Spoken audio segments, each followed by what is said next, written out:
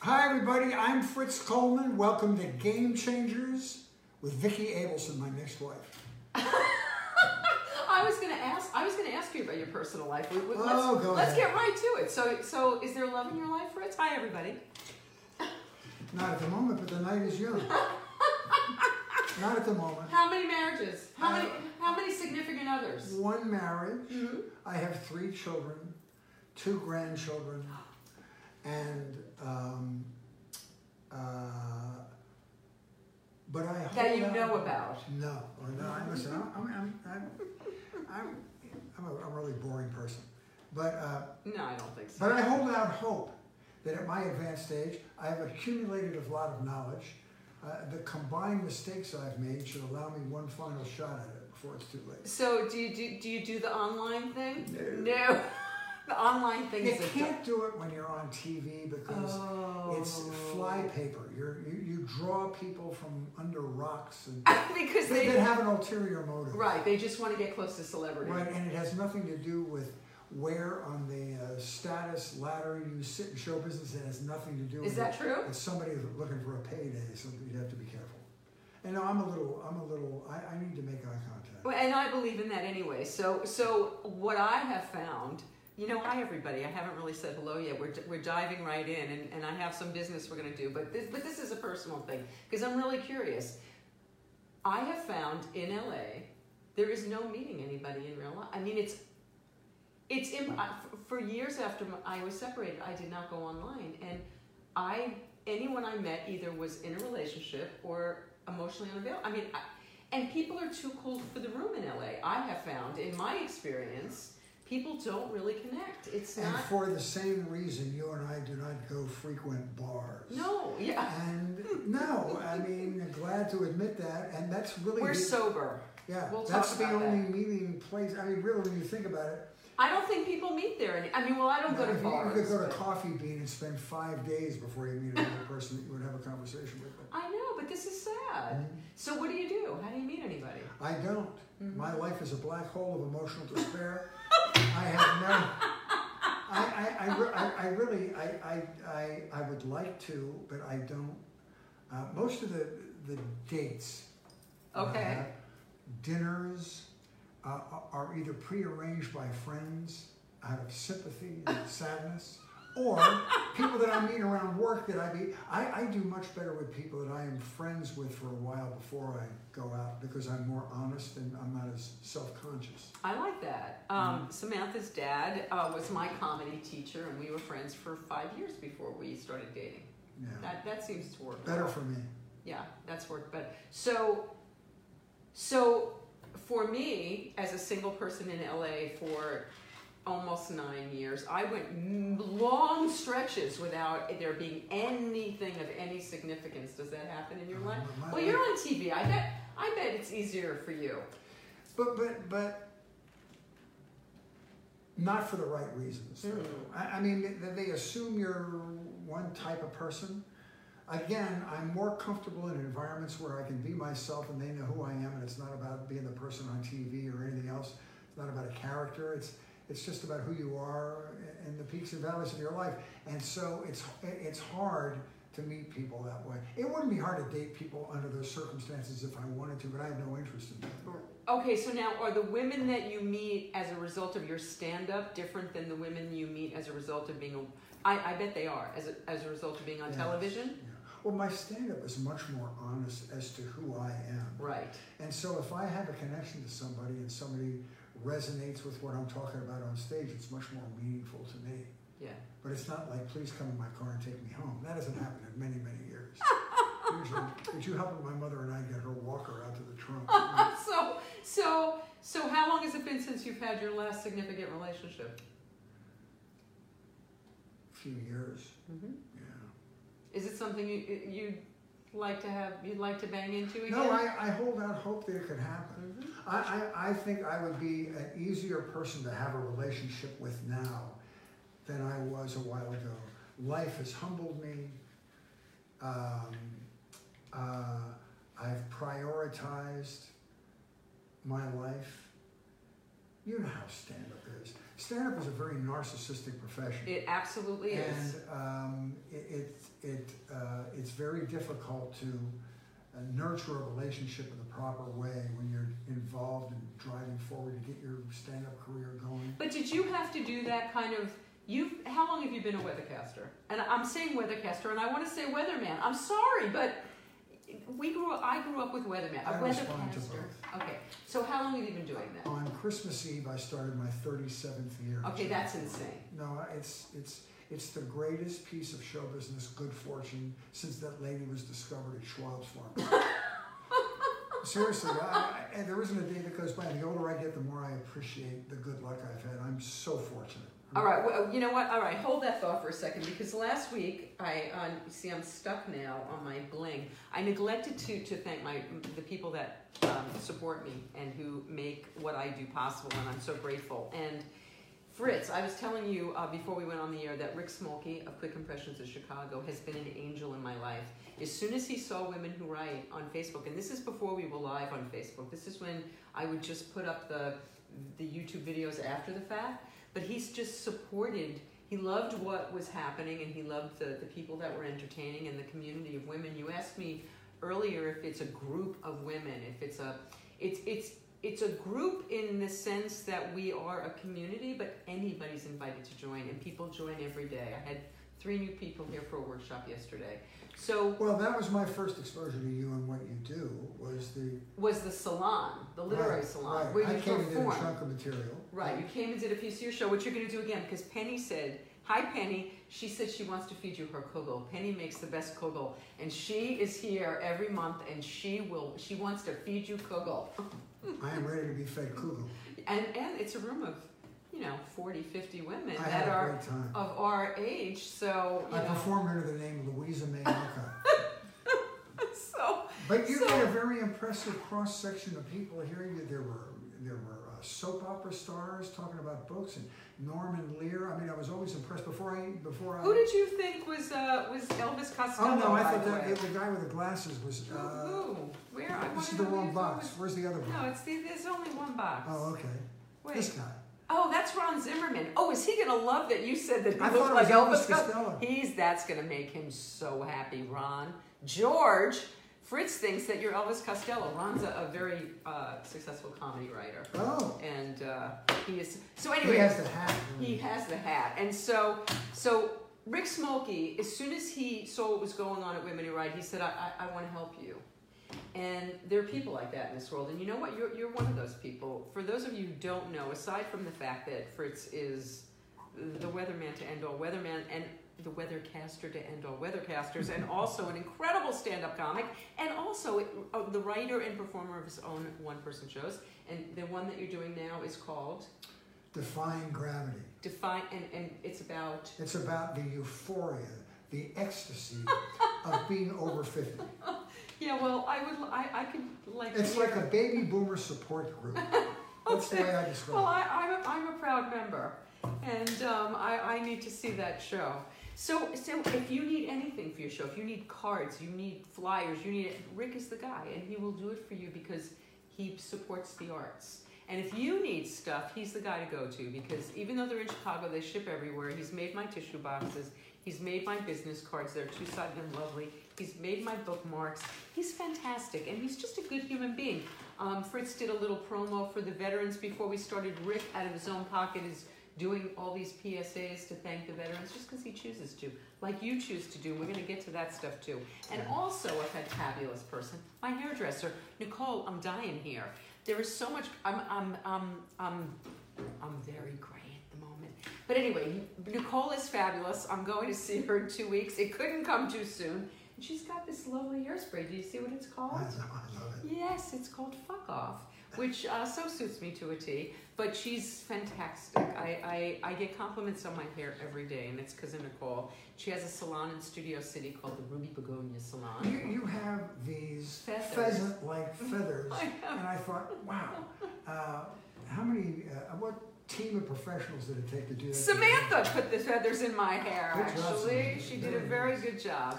That's my team. And You have behind... an endangered species on both ears. They are not endangered. No Okay. animals were injured Okay. in the making of my earrings. All right. And I also want to thank, before we get moving further, my daughter, Samantha Abelson, is behind the camera.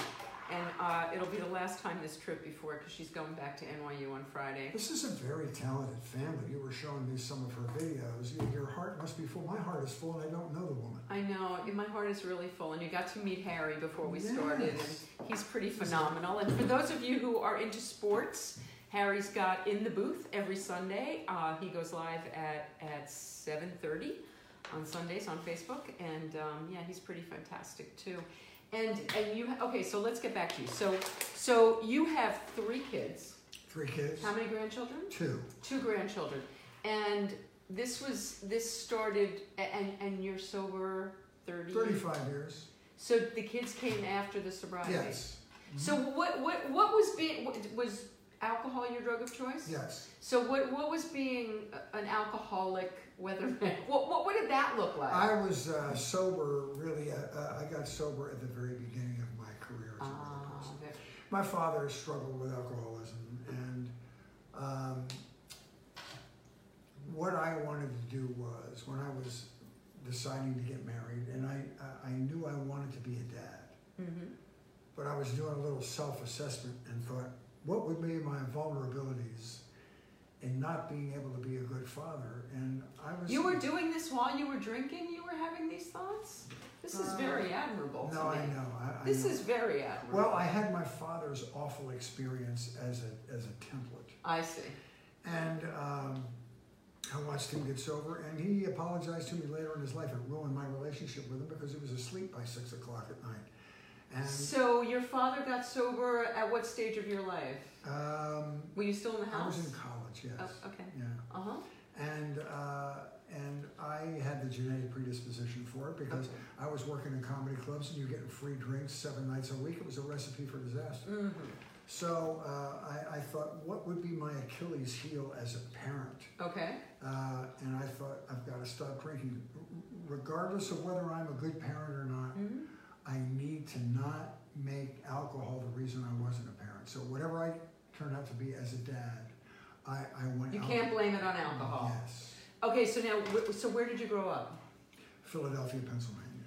Okay, so, and what did your dad do for a living? He was the vice president of sales of an international construction materials company. They sold large quantities of cement and stone and boards and stuff. And so he was successful. He was very successful. He was a self-made man. So he was a self-made man, and he was. I'm just clicking here. So no. So I don't want to torture Samantha that she's going to have to tell us when people. But you know, Samantha, I'm giving you permission to interrupt us if you have questions for Fritz. By the way, not right now because I'm going to ask the questions for. Oh, look at all these people. Fritz says, look, people love you so much. Penny, who those hearts must be a typo. 1,000 hearts. Penny. Oh, Teo Penglis. Teo, Fritz was talking about you. Teo, I was talking about you earlier tonight. I had the pleasure of hearing you talk about your book the last time when I was at Vicky's. So. And Teo's coming back with this new book, so I think maybe I should bring you back together and you should come back with your new show. In a previous life, I looked and acted like Teo. Teo is like this Latino. Isn't he something? Oh my God. He's actually not Latino, he's Greek. No, I know. Yeah. Whatever he is a Mediterranean. Yes. And he's handsome. And he walks in the room and women lose their willpower. Love you, Teo. Women just go wild. So, He's an amazing and David Laurel says hi. David Laurel, one time city councilor for the city of Burbank, photographer. Is that true? And a great person. Okay, yes. So wait. So what did Teo say? Love that. Teo said, "Love that man, so gracious." Oh. But David Laurel told me earlier. See, I'm jumping all over the place, but we'll get back. David told me said that I should ask you about Marlon Brando. Wow. David's a good interviewer. He interviewed me for the paper a couple times. So are you trying to tell me something, Fritz? No, not at all. No, he wasn't all over the place like I am. No, but that's fun. It's sort of improvisational like that. Yes, we're riffing. My first one-person show was a show called It's Me, Dad, which was about being a parent, a divorced father. How long ago was this? This was 25 years ago. Okay, so you're sober, you're a dad. Yeah, and it's about that. Oh. It's about all I that. love that. Yeah. Okay. And it was born out of a true experience. When my father died, I went to his funeral, and it was the most depressing experience, not because of his death, but because I learned how little I actually knew about this man. Because he was an alcoholic, he was very closed off, and I was not emotionally connected to him as much as I wanted to be, and he didn't reveal a lot about his life. And I made the promise to myself after his funeral that I would never allow that to happen with my children. So at that point I had 2 boys, they were about 7 and 5. So I said, here's what I'm going to do. And I had no idea this was going to be a one-person show. I just sat and I wrote out on 10 or 11 legal pads all of the facts, good and bad, about my life. And I took a camera into my den at home. What was your intention when you started? My intention was to put this on videotape, put the videotape in a safe deposit box, and leave a letter to my children that they would watch this when they were 18 years old, because the content was not right for children less than that. Right. So as I was writing this and getting ready to prepare it, I told some people about this idea and said, what a fantastic idea for a one-man show. The show starts, you walk out on stage, you set up a camera in front of your desk and you start talking. Oh. So that's what it was. Oh. And so I did that show for a year. I workshopped it in a small theater in North Hollywood called Actors Forum. And then, you're already, though, Fritz Coleman, the weatherman. Yes, I was. So you already have some, Yeah. So then public television came to see it. KCET came to see the show. And they said, we want to produce the show and put it on our air. We think this speaks to fathers. Wow. So they bought the program, and they aired it on Father's Day, back when KCET was public television. They're no longer public television. They aren't? No, they're not. It's KDOC or KOCE is now Southern California Public Television. Okay.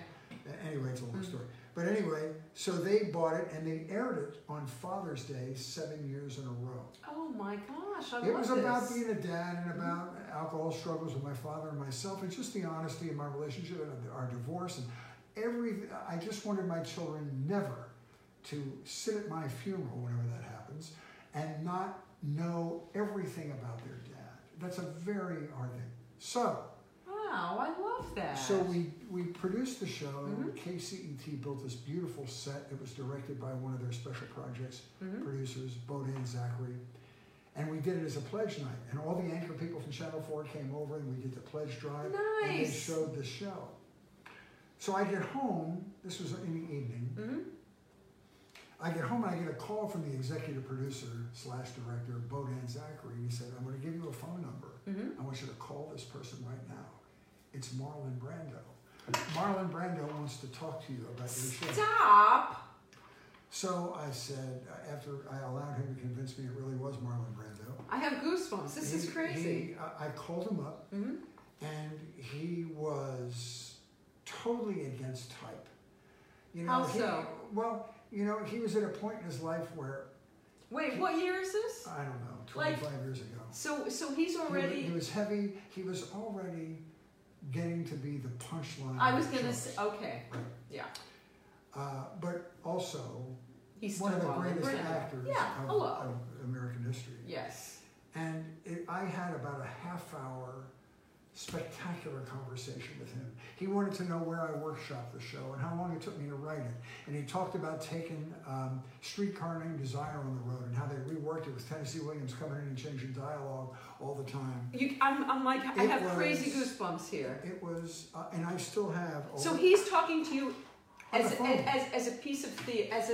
He was talking to me. He said he found it to be intensely moving. He congratulated me for the bravery of doing the piece, and he wanted to know what my process was. Wow. And so I breathed about 3 times in the half hour. And I even have this...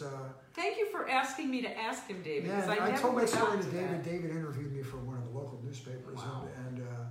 And I still have a phone book with handwritten phone numbers in it, like we don't use anymore. Right. And I still have his phone number, 310. Did you ever call him? No. I just let that moment stand, and I didn't want to hear anything. That's a pretty great moment. Yeah, it was spectacular. was a very validating experience. Wow. Mm-hmm. Okay, so yeah. Then, now that I'm bragging. Yeah, no, brag. I'm doing the show. I workshopped it at this. What was a waiver house? It was 60 seats. You know, there are thousands of them around town on Magnolia Boulevard. And my friend Kelly Lang, who was the anchor person at Channel 4 for 30 years, I was a close friend of Kirk Douglas and his wife Ann. So one of the closing nights of my show, up rolls a limousine, out gets Kelly Lang and Kirk Douglas, and it comes to this show. At the end of the show, I said, "When was the last time you were on Magnolia Boulevard in North Hollywood?" "Never in your career." He also was extremely supportive. So I had two little brushes with very talented people that I will always cherish as special moments in my life. And that one you got to actually eyeball to eyeball. Yeah. Wow. I got to talk, and he's very supportive of the arts. And he was already 87 or 88 years old at that time. Now he's 105 or something. Unbelievable. Yeah, that's pretty crazy. Anyway, that's all. That's pretty fabulous. Yeah. Okay, so we're going back. So you're in Philadelphia. Yeah. So you're in Philadelphia. When you're a little kid, so your father's kind of an absentee, kind of not present. He was drunk and asleep at 6 o'clock at night. Drunk and asleep. He slept through my teenage years. Okay, and how about your mother? What kind of mother did you have? She was. Was she Al-Anon? No, she wasn't that involved back then. She kept the family together. And I think that if it were a different world, I think if the world was as forgiving as divorced single women is now, it was such an albatross back then that I'm sure she would have left if she thought she could have had circumstances. She could have pulled herself up out of this thing. But back then... Did she stay married to him till he died? Yes. And he got sober because she said, if you don't check yourself into a facility, I'm leaving Tuesday.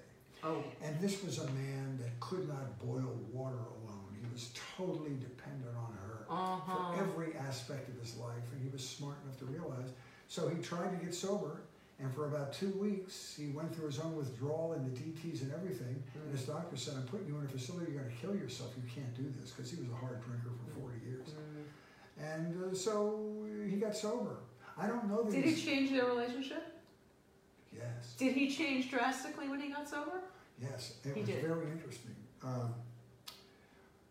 He went to a place called Hidden Brook, which was one of the first 30-day programs on the East Coast, started by the daughter of the DuPont family, the chemical company. She was an alcoholic and started a place where people could go and have privacy, because back in those days you never spoke about it. Right. So my dad went to Hidden Brook, and I remember I'd never seen him sober in my adult life, and we went down there at week 2 of the 30-day program to visit him, and I felt like I was watching a stranger.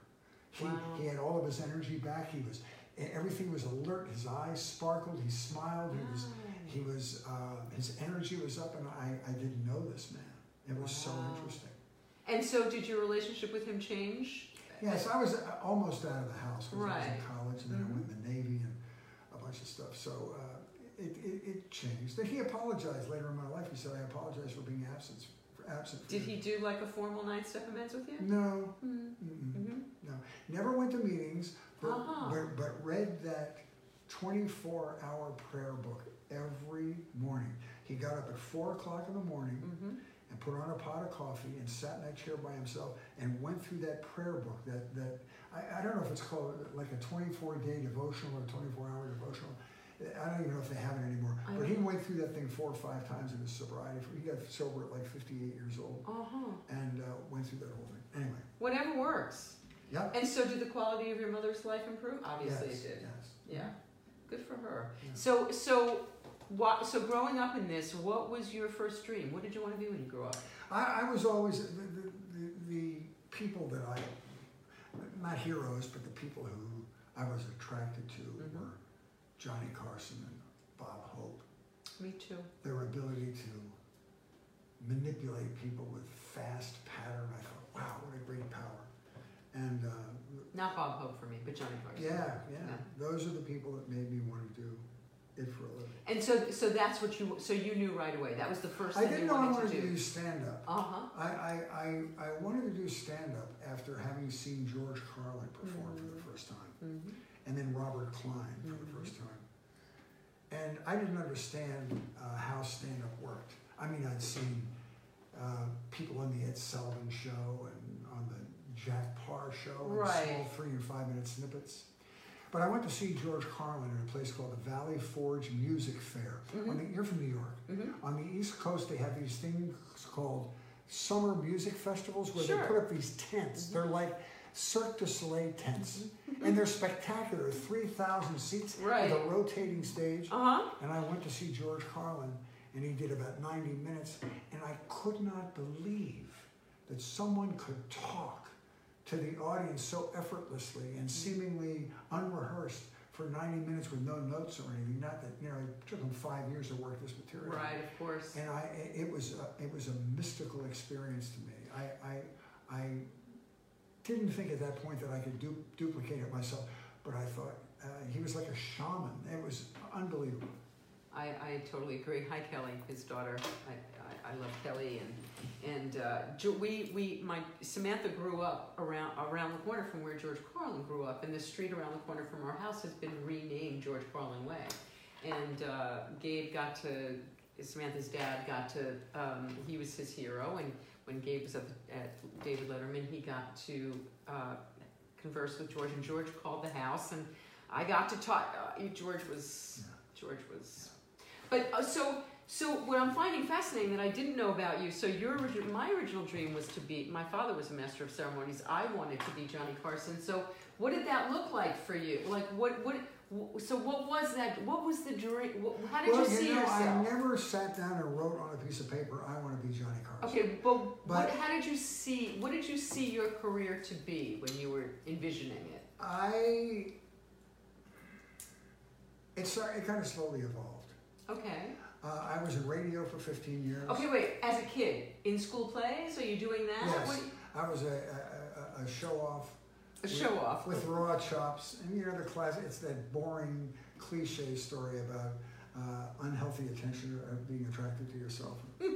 All that. And so were you like doing plays in the living room for your parents? Yes. When I knew I might stand a chance and your daughter may have had this experience. Did you ever do Reader's Theater, which is like you have a cast of people and you have a script on music stands and you read the script, you don't memorize it, but you create this sort of theater of the mind thing. They call it Reader's Theater when I was in college the first time.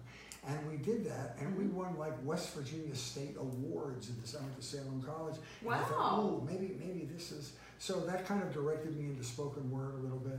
And then I saw George, and then I saw Robert Klein, and then I said, when I was in radio, I had an opportunity to try some stand-up at an open mic night. I said, I want to try it. And I had the misfortune of doing reasonably well the first time. Okay, so now wait, before you did the stand-up for the first time, did you write an act? Did you just go up there and wing it? No, I didn't wing anything. Okay. I was too afraid to wing it. Okay, so you wrote an act. Did you try it out somewhere before? No, I tried it out on an open mic night. On an open mic night, and you got laughs. Yeah. And not killer laughs. Okay. They would be unsatisfactory laughs now, but I was not assaulted. Nobody threw anything. And I got some titters, and it was pretty good. How old were you? 30, 32. So wait, what did you do after between 20 and 30? What were you doing? So I went to college the first time after I graduated from high school and failed miserably. And this was during the Vietnam War. And what did you go to college for? What was your course of study? I went to college to spend as much of my parents' money as I possibly could. Where'd you go? I went to Salem College in Clarksburg, West Virginia. Okay. And that's when I got involved in the Reader's Theater. So then I failed miserably. They have an 18-year-old drinking age down there, what they call this 3-2 beer, which will seriously damage your kidneys.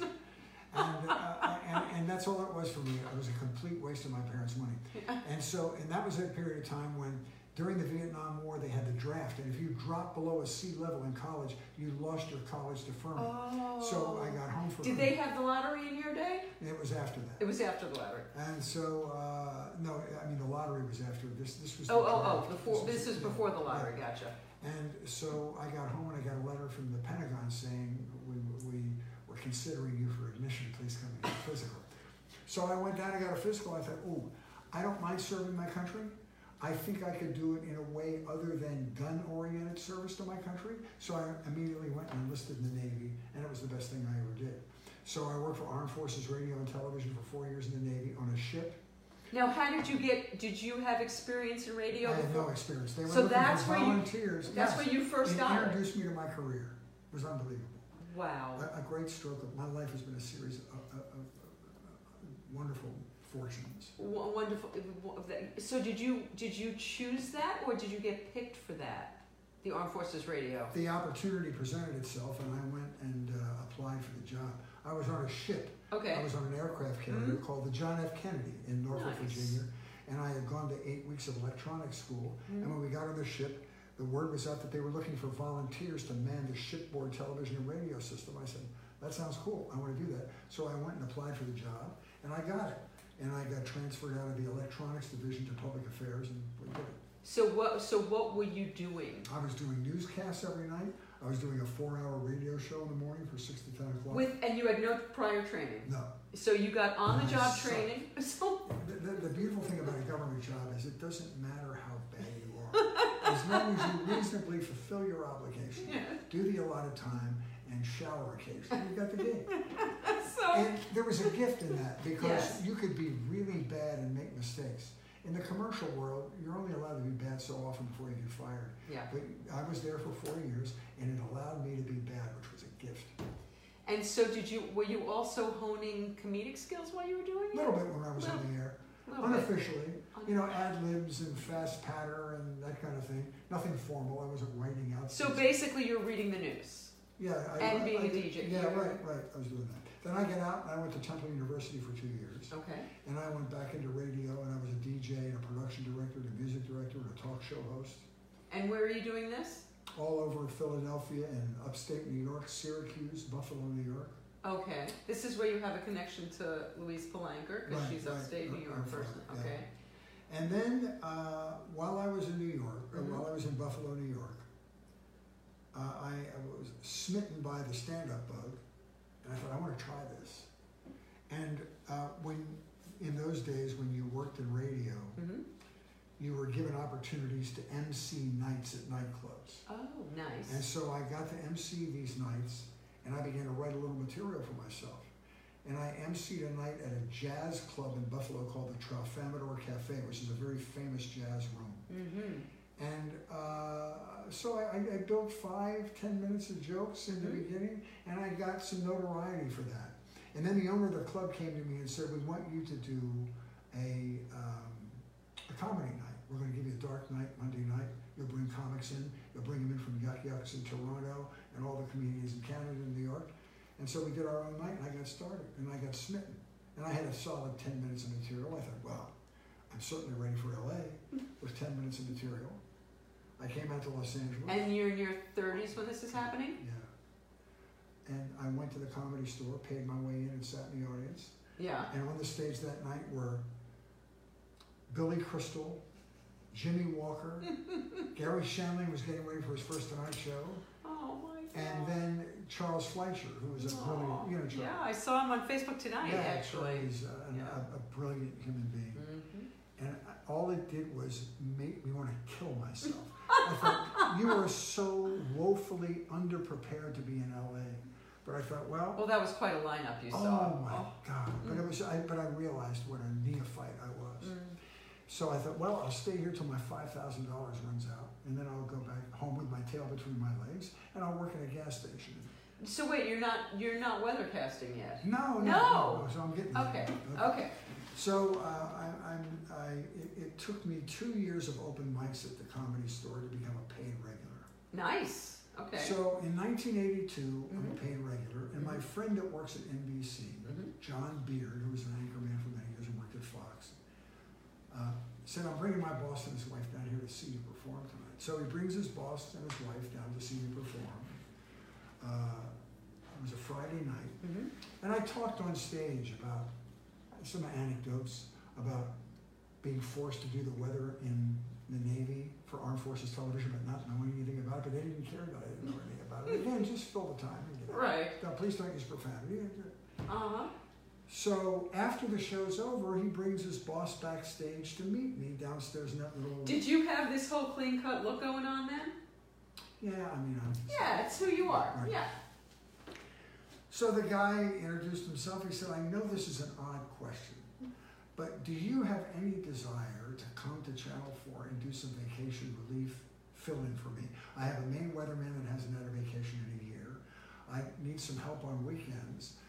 Would you have any desire to audition for that gig?" And I was. This is a Schwab story. This is crazy. I was making $45 a night at the Comedy Store. I said, Right. "Oh my God, when do you want me to start?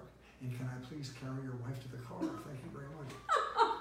So he said, "Well, you have to audition." So I auditioned the following Tuesday. Uh-huh. I was told Thursday I had the job. Wait, what is an audition for a weathercaster? I had to go in and do a weathercast in front of the green screen. And so you're standing in front of a green screen, with nothing's the there. maps and then making up crap. And I but do you've that. never done it before. No. So It's all about presentation. okay. First of all, there's no weather in LA, so you just It's your always body, sunny. smile, and Yes. it's Except morning for- clouds and fog, hazy afternoon sun. That's the show. So I did the audition, and then they had to get it approved by New York and all. Uh-huh. And I was told on Thursday I had the job. I started on Christmas Eve of 1982. When my predecessor left to go to work at CBS, I was bumped up to the weekday job, and I've been there 37 years. This is just a crazy Seriously, story. I mean, just because a friend brought in, that's your angel. What an angel Yeah, that well, is. I would like to thank that angel personally, Wow. because I am the gift of some astonishing good luck. I really am. That is an extraordinary story. Okay, so you started doing that. How did the getting sober and the developing the stand-up, what happened from that? It was just, then I was sort of unofficially engaged. So you weren't a drunk. No, I was somebody who was relying on alcohol for my happiness, though. Okay. What did that look like for you? That looked like I couldn't wait to, starting at noon, I looked forward to going home and having several glasses of wine at night. But you weren't drinking all day long. No. No, you weren't that No, kind of drunk. no, Okay. no. Uh-huh. And I was working in clubs and you get free drinks, and it was just a recipe for disaster. I had to get out of this habit. Mhm. And I God bless my father, I had his suffering that I could hearken back to and know all the telltale signs of myself, because I had a personality very similar to my father's. And I just said, ooh, Like this train, I like see this as like you would check out type like your A father. and type A personality, and a crusty exterior to hide emotions, and not being honest, and people pleasing, and all that stuff. All the. So now we've come full circle. We started out with getting sober because you wanted to be a dad and you wanted to be a different kind of dad. So here I we didn't are know again. what kind of a dad I would be, because I had this marginal relationship. I was an only child, for Okay. example. And I had this marginal relationship with my own father. Mm-hmm. And I wasn't sure. I wanted to be a dad, Mm-hmm. but I wasn't sure how I would be. But I just wanted to. I wanted to cut my losses and make. If I failed at it, something I couldn't control, Mm-hmm. I didn't want it to be about alcohol. That's okay. So how did you? So you made this decision. Were you already married? I was married Mhm. May 25th, 1984. Okay. 2 months before that, March, I made that decision. I'm going to stop drinking before I get married. Did you Nobody go? believed me. Did you go to a program? Nobody believed You me. did it on I your just own. stopped. You just stopped. I stopped. I had to stop. So you stopped through self-will, Yeah. and you haven't had a drink since. No. Did you ever go to meetings? You never. No. You never did that thing. No. But alcohol was controlling my life. Wow. I didn't want to be in social situations where I couldn't drink. I was thinking about it all day. All those things. I never slept in a gutter overnight. I never let myself get that far. Mhm. And I thank my father's experience for giving me the ability to see that train coming down the tunnel before it got to me. So And through all these years, there's never been a thought of having a drink, or I mean, Yeah. on a hot day, you say, "Oh, a beer would taste really good now," but I don't do it because it's just not for me. mm-hmm. I'm so thankful that I'm sober. Wow. That's a hell of a story, because I don't know too many people that have been No. able to do it on their own. No, and a lot of keep people it. say, well, you weren't all full on drunk, but that's not what I gauge No. my alcoholism with. Mhm. I gauge it on how it controlled my life Yeah, and how it preoccupied me every day, and that's bad. It was bad for me. absolutely. It could have gone a couple steps farther. Okay, so you get this job as a weatherman. Mhm. You're sober now. You have a young family. What happens with the stand-up? What's going on? I keep there? working. I mean, all of my bosses and I have made this unofficial bargain. Okay. And that is that I can continue to perform in local clubs and whatever I want to do. Just don't bring, I have a contract at NBC, Right. just don't bring embarrassment to the station. So I work clean in clubs because I don't want anybody complaining to my boss because he has his brand to worry about. Right. I totally understand that. Right. Because contractually, if they wanted to be sticklers, they could insist that I don't perform in public, because... And they don't have a problem with you talking about getting sober or No. that.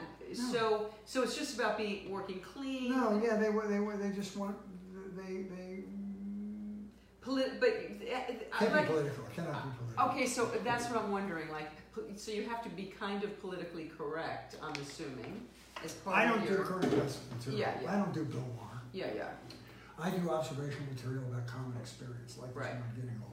right. First of all, it has a longer shelf life, as Yes. you know. And second of all, there's so many guys doing it really well, and I just don't do it. I don't do political journalism. All right. So before we move on, I have to say that.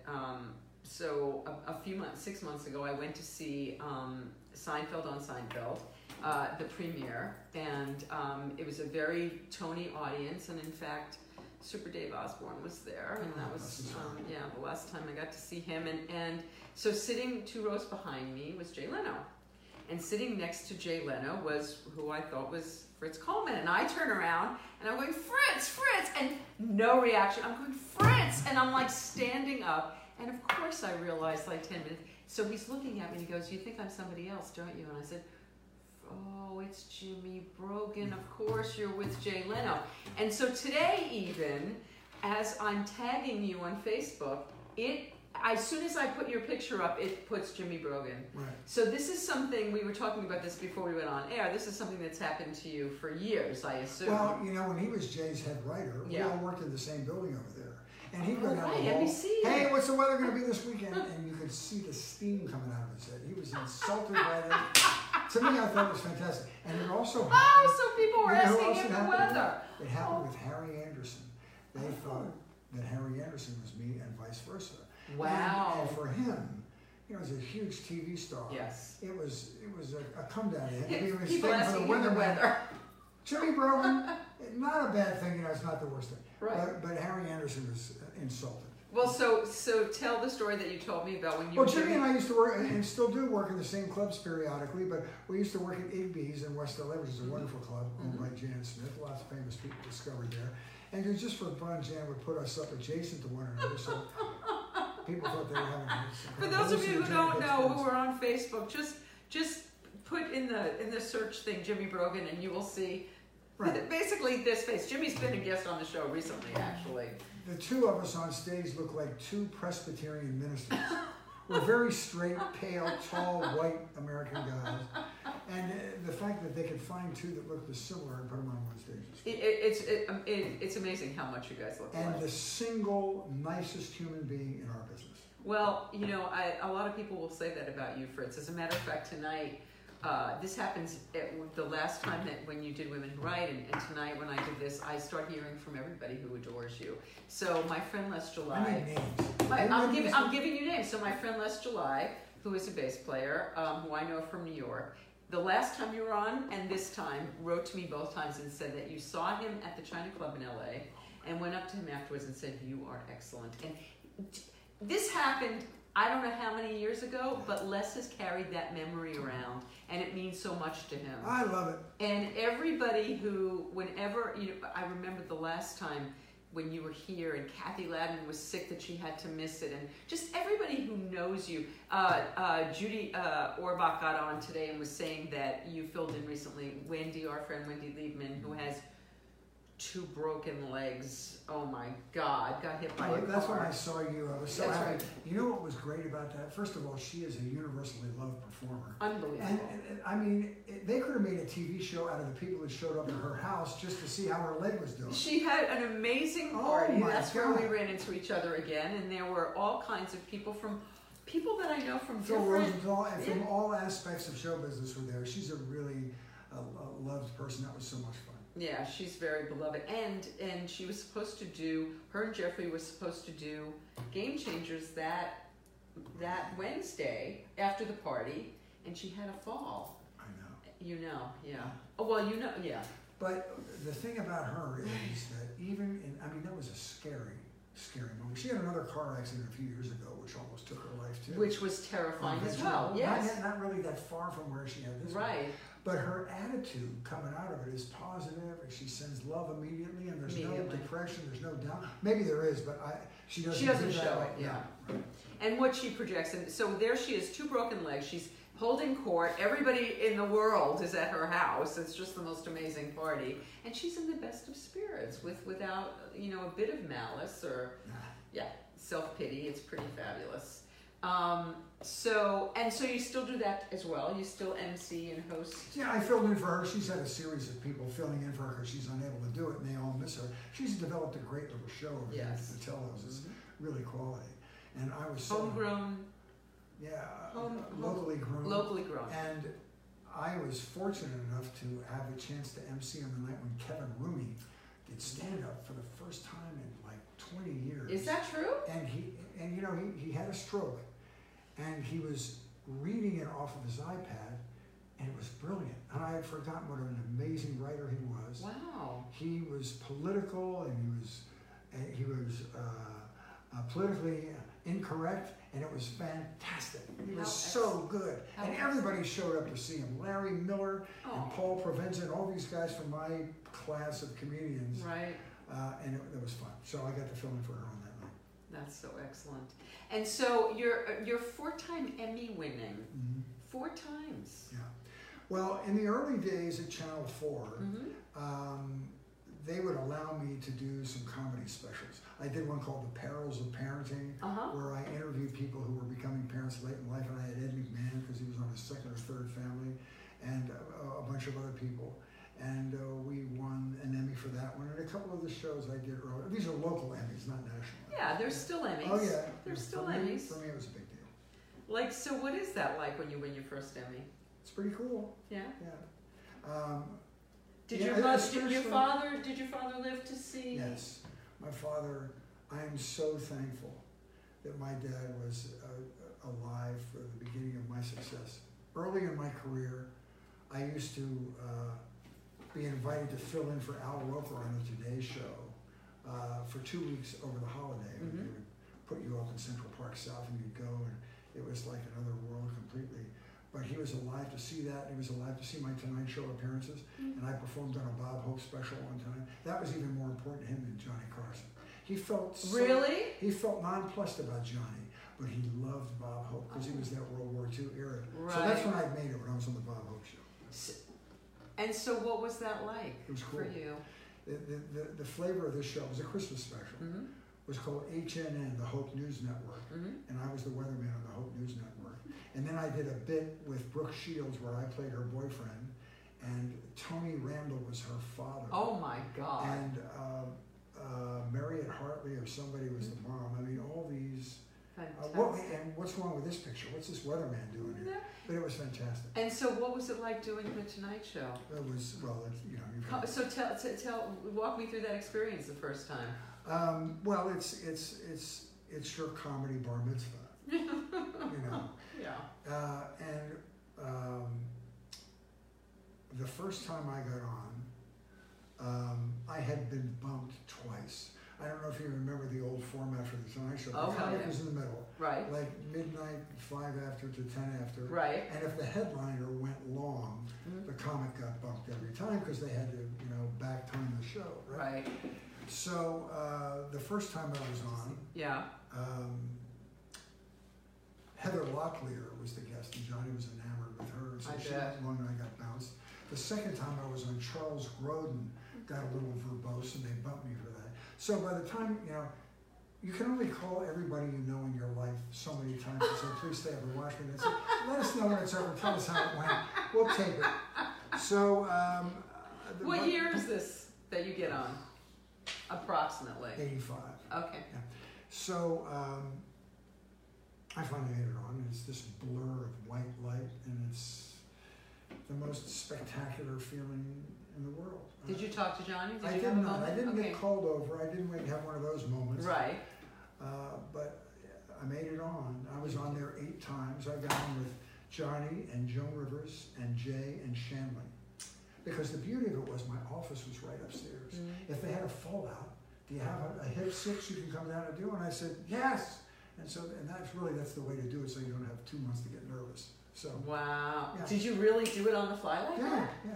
Wow. Yeah. And so, as a weatherman, as a weathercaster, that was the hook. I was a weatherman doing comedy. And Jim McCauley, do you remember Jim? Yes, I do. Jim gave me the tagline for the end of my first piece. He said, I'd love to chat, but I have to go back upstairs and do the weather.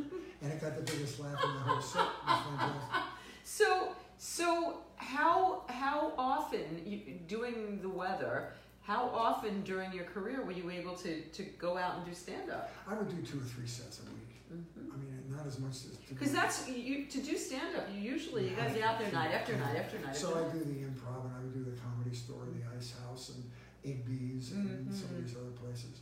I worked at a jazz room on the west side called At My Place, which was wonderful, because you were the MC and the only comedian, and you got to work with all these great session musicians, like Billy Veer and the Beaters, these wonderful acts down there. So, I mean, I got to do as much as my job would allow me, because the 11 o'clock news was tough. So I'd go and do a set in a first show, and then go back and do the news at night.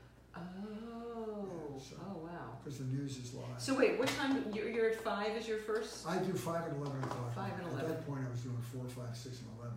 Whoa. So I would do a split shift, and I still do. I would work from like noon to 6:30, and then be back at about 9 o'clock and work till midnight. So what's your day, so do you live close by? I do, I live 2 miles from the station. Okay, so what's your day, that's good. What's your day like? Because it's a split shift's gotta be physically rough. But kind of. The beauty is you can go home and take a nap if you want to. How long are you there when you're there for a shift? I'm working, well, you're 100% responsible for your own presentation. Okay. So when I'm there, I go in and research what the weather story is going to be, put together the maps. Wait a minute, you do that? Oh yeah, everybody, whoever. So you are really a meteorologist? I'm not. No, we rely. I'm a weather presenter. I'm not a meteorologist. A meteorologist is somebody that has a degree in atmospheric sciences. Okay. A Bachelor of Science in meteorology. I don't have that. And that person is not the person who's preparing the news. There is not a meteorologist preparing the weather. We use the work of meteorologists. I have meteorologists on my staff at Channel 4, not my staff, in the weather department. Okay. And they all participate. But you're really responsible, because we use the National Weather Service, which is a government agency. Okay.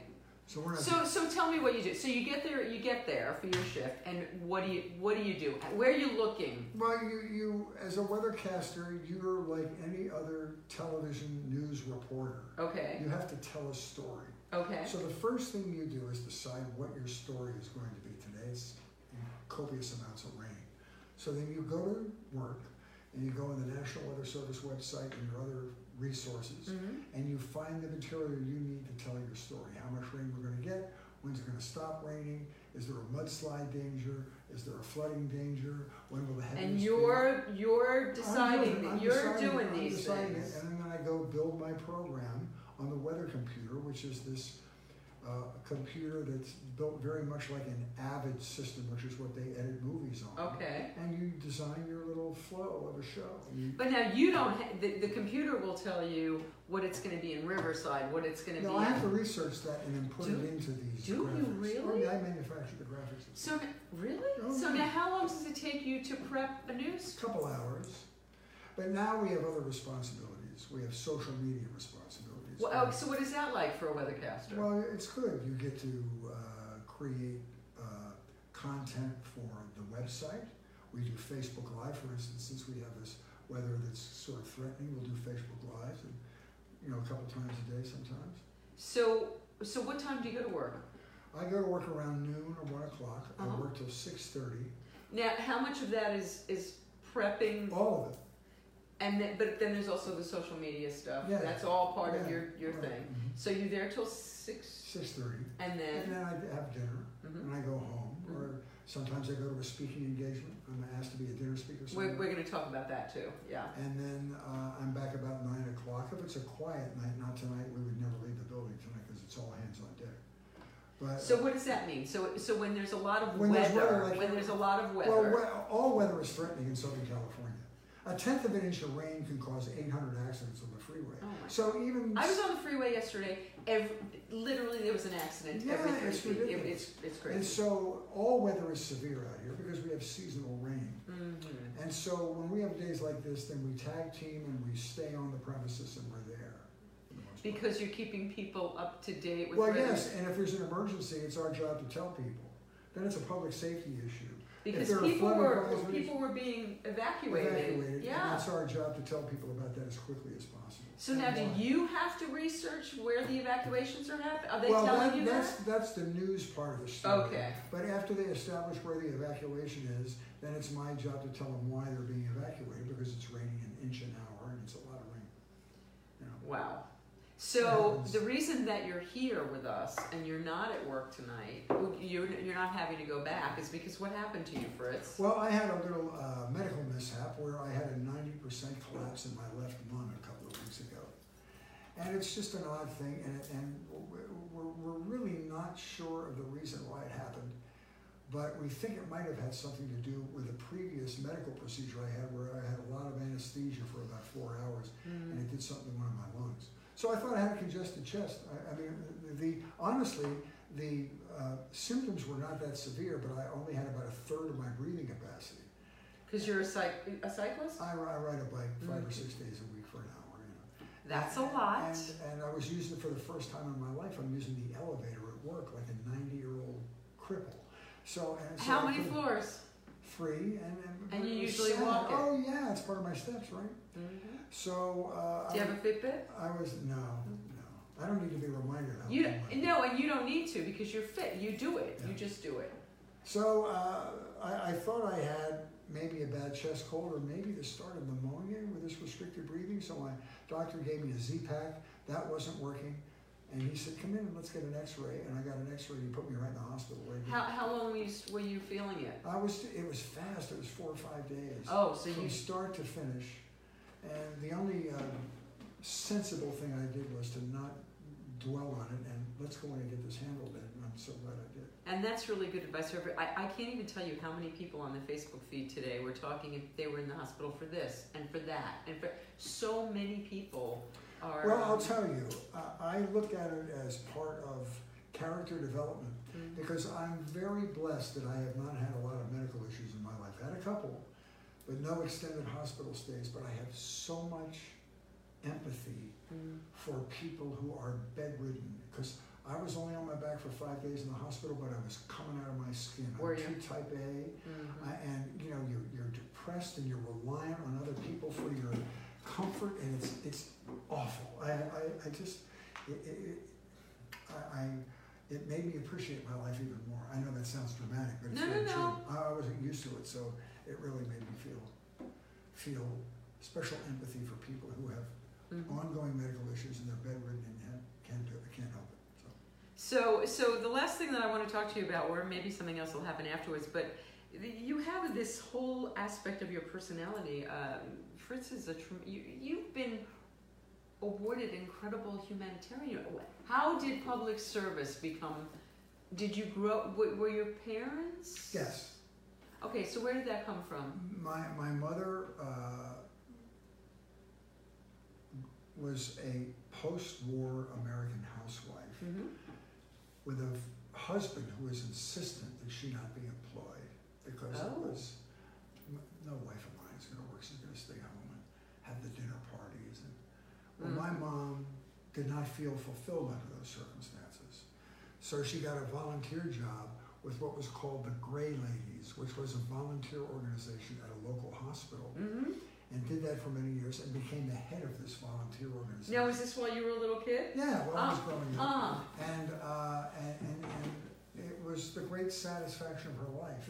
And my father was like a civic leader. They had little neighborhood, organizations, and it was just always part of our life. And then after I got into radio and TV, we would always get invited to do these events, and they became the most satisfying part of my job.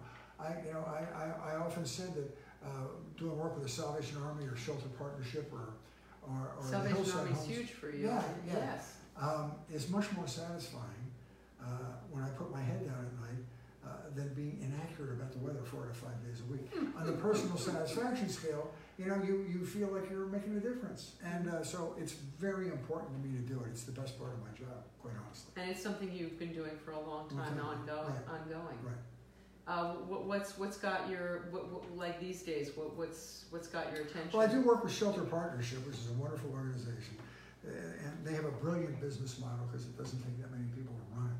I'm not a big fan of doing a lot of fundraising for organizations that have a big bureaucracy, and so you're paying for office supplies. Right. I want people to feel the benefit of whatever you're doing, And so Shelter Partnership is this organization that goes to large companies like Gillette or Procter & Gamble or Palmolive, and these people change the packaging on their product all the time. They change the logo, the art changes, the product doesn't change, but they clear the shelves of all these thousands of items only because they're changing the packaging. And so Shelter Partnership goes to the organization and says, would you like to donate us? So they get 10,000 razors from Gillette, or they get 5 pallets of diapers, or they get, these are the basic necessities, and they have a warehouse in the city of Bell, and then I don't know where that is. 100. It's in East Los Angeles, a very industrial area, and then 160 homeless organizations around Southern California requisition certain supplies, and Shelter Partnership supplies them with How this. wonderful! And it's very satisfying. What a practical and and right from. And it only takes 10 people to run this. Wow. They've given away like $300 million worth of stuff in the 20 years they've been. Oh my God! So what do you do on behalf of? I do their fundraising dinners. I do public speaking on their behalf.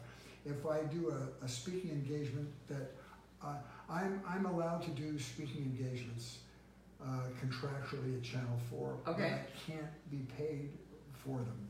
But I will accept an honorarium for a nonprofit organization. Nice. So it can be. Well, how do they differentiate between it's okay for you to do stand-up and be paid for it, but it's not okay for you to do public speaking? The stand-up ones I don't get paid large amounts of money for, And also the public speaking is, I guess, different. Good public relations for the stage.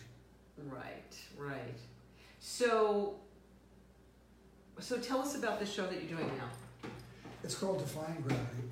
Most of my stand-up that started with that one called It's Me, Dad, that I told you about, my father, the PBS. And from there, what was next? And the next one was called The Reception, which was me narrating through the use of 800 high-definition photographs an imaginary wedding reception and putting myself in the midst of all these little social nuggets.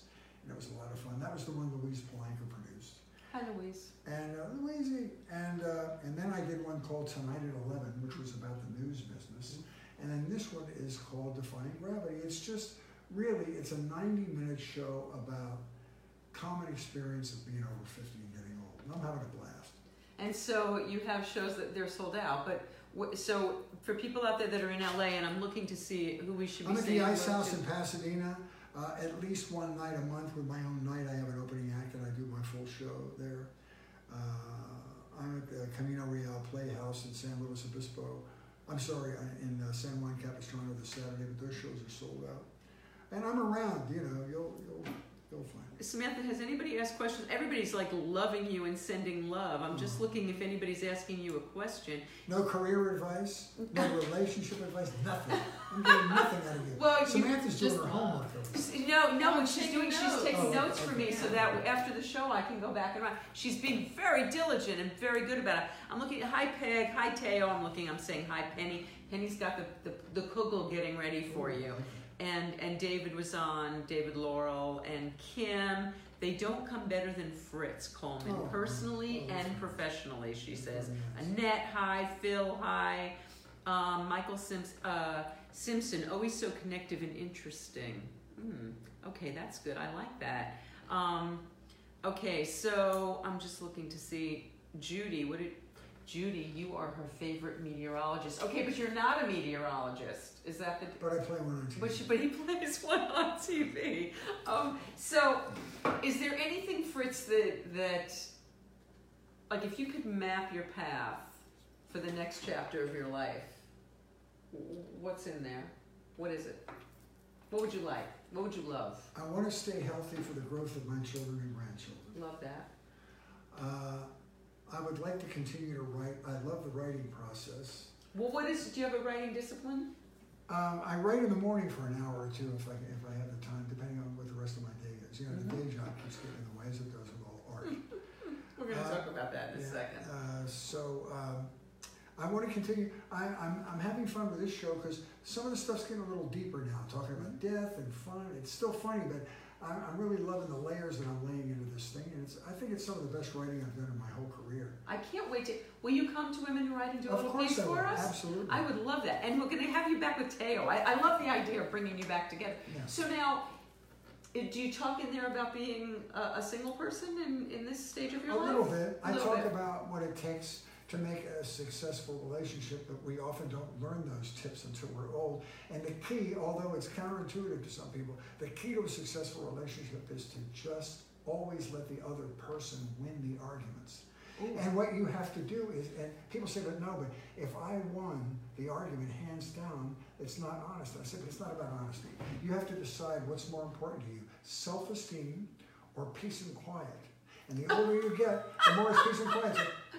And what happens if you win an argument with you and your spouse? Mm-hmm. Does a referee with a striped shirt rush in, hold up your arm and say, you're the victor, here's a plaque and a trophy and a check? No, what happens is it just ignites resentment in the other person that often lasts longer than your sense of victory and having won. So just let them win. And I talk about stuff. I think that's pretty brilliant. There's an expression in the rooms. It's more important for me to what's more important, being right or being happy? And right, yeah. So it's all about happiness. My marriage, for many reasons, I'll just say that I'm an only child, and that'll explain a lot. Yeah. And all the baggage that goes along with that. But I was a person who had to be always right. Me too. Which is cruel and it's boring. And what made it worse in my situation was, so did she. Ooh. So our relationship ended up like the Vietnam War, where we would fight and fight and fight until one of us got tired and stopped. Neither of us had won, but we both proclaimed victory. And it went on that way for 20 years. Both proclaim victory. I love it. So Samantha has love in her life. Hi, Danny. So it's a fairly new relationship, 4 or 5 months. Is this a school person? Yeah. Yes. Yay! And does he have the same interests you do? Yes, he does. That's so fantastic. And so do you guys fight? Yeah. I'm sorry. He is an actor, yeah. Oh, good. And he's from Australia. He has a wonderful accent. Oh, fantastic. Even if he's yelling at you, it's charming, isn't it? Yeah. Yes, he's charming and adorable. But they're lovely together. But do you guys fight? Do you ever fight? Not really. I mean, we bicker a little bit, and then we joke that we got in our first fight, but we haven't really gotten in like a fight. So being right isn't really important to you guys? No, we're both really stubborn, but we're also both Pisces, so we're really adaptive to each other's moods. So if we're feeling argumentative, we both can kind of sense that in the other person, and we just sort of don't even try to argue. The problem in my relationship was that we were both Geminis, so it was 4 people yelling at the same time. Oh, that is a lot of trouble. There was no winning. But I think it's really, I wonder if it's a product of having been married I've been married a couple of times and it hasn't, ultimately they've ended. We're both sober. I'm wondering what gets us to the point. For me, it's recovery that gets me to the point of realizing that being right is not as important as doing the right thing. Okay, that's the expression. No, right? It truthfully is. It's honesty. in all of your emotions. It's just honesty. It's honesty in everything. Because Yeah. I was not honest when I was.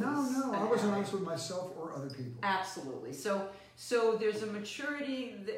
Is it maturity? Well, I'm listening to Samantha, and they just kind of seem to get it. Is Well, it you a know product of our times that we're better to each other? You took the words right out of my mouth. What? I think the sexual balance now, Yes. the expectations for men and women are so different. It's more of an even playing field, and there doesn't have to be a Not dominant enough of a force. even playing field. By No, the way. I know. No, you're Yes. absolutely correct. But I'm comparing it to when I was young. Do weather people get paid differently if they're men and women? By the way. I think they probably do. But I will tell you that what happens in media, which holds true in any part of the entertainment business, you're paid by your value. So if you're a female that everybody tunes into Channel 4 to watch, you will be paid accordingly, because that's your bargaining chip. And somebody else will realize your value in town too. Although I think it's harder to get in a position to be valued. No, I perhaps. totally understand that. I just think the expectation between men and women is different now than it was when I was a child. I think that's true. And I want this Saturday, by the way, is the Women's March, which I didn't even know about until 2 days ago. I had lost track of it. So because they're not making a big deal about it, I hope everybody's going to be out there marching on Saturday across the country.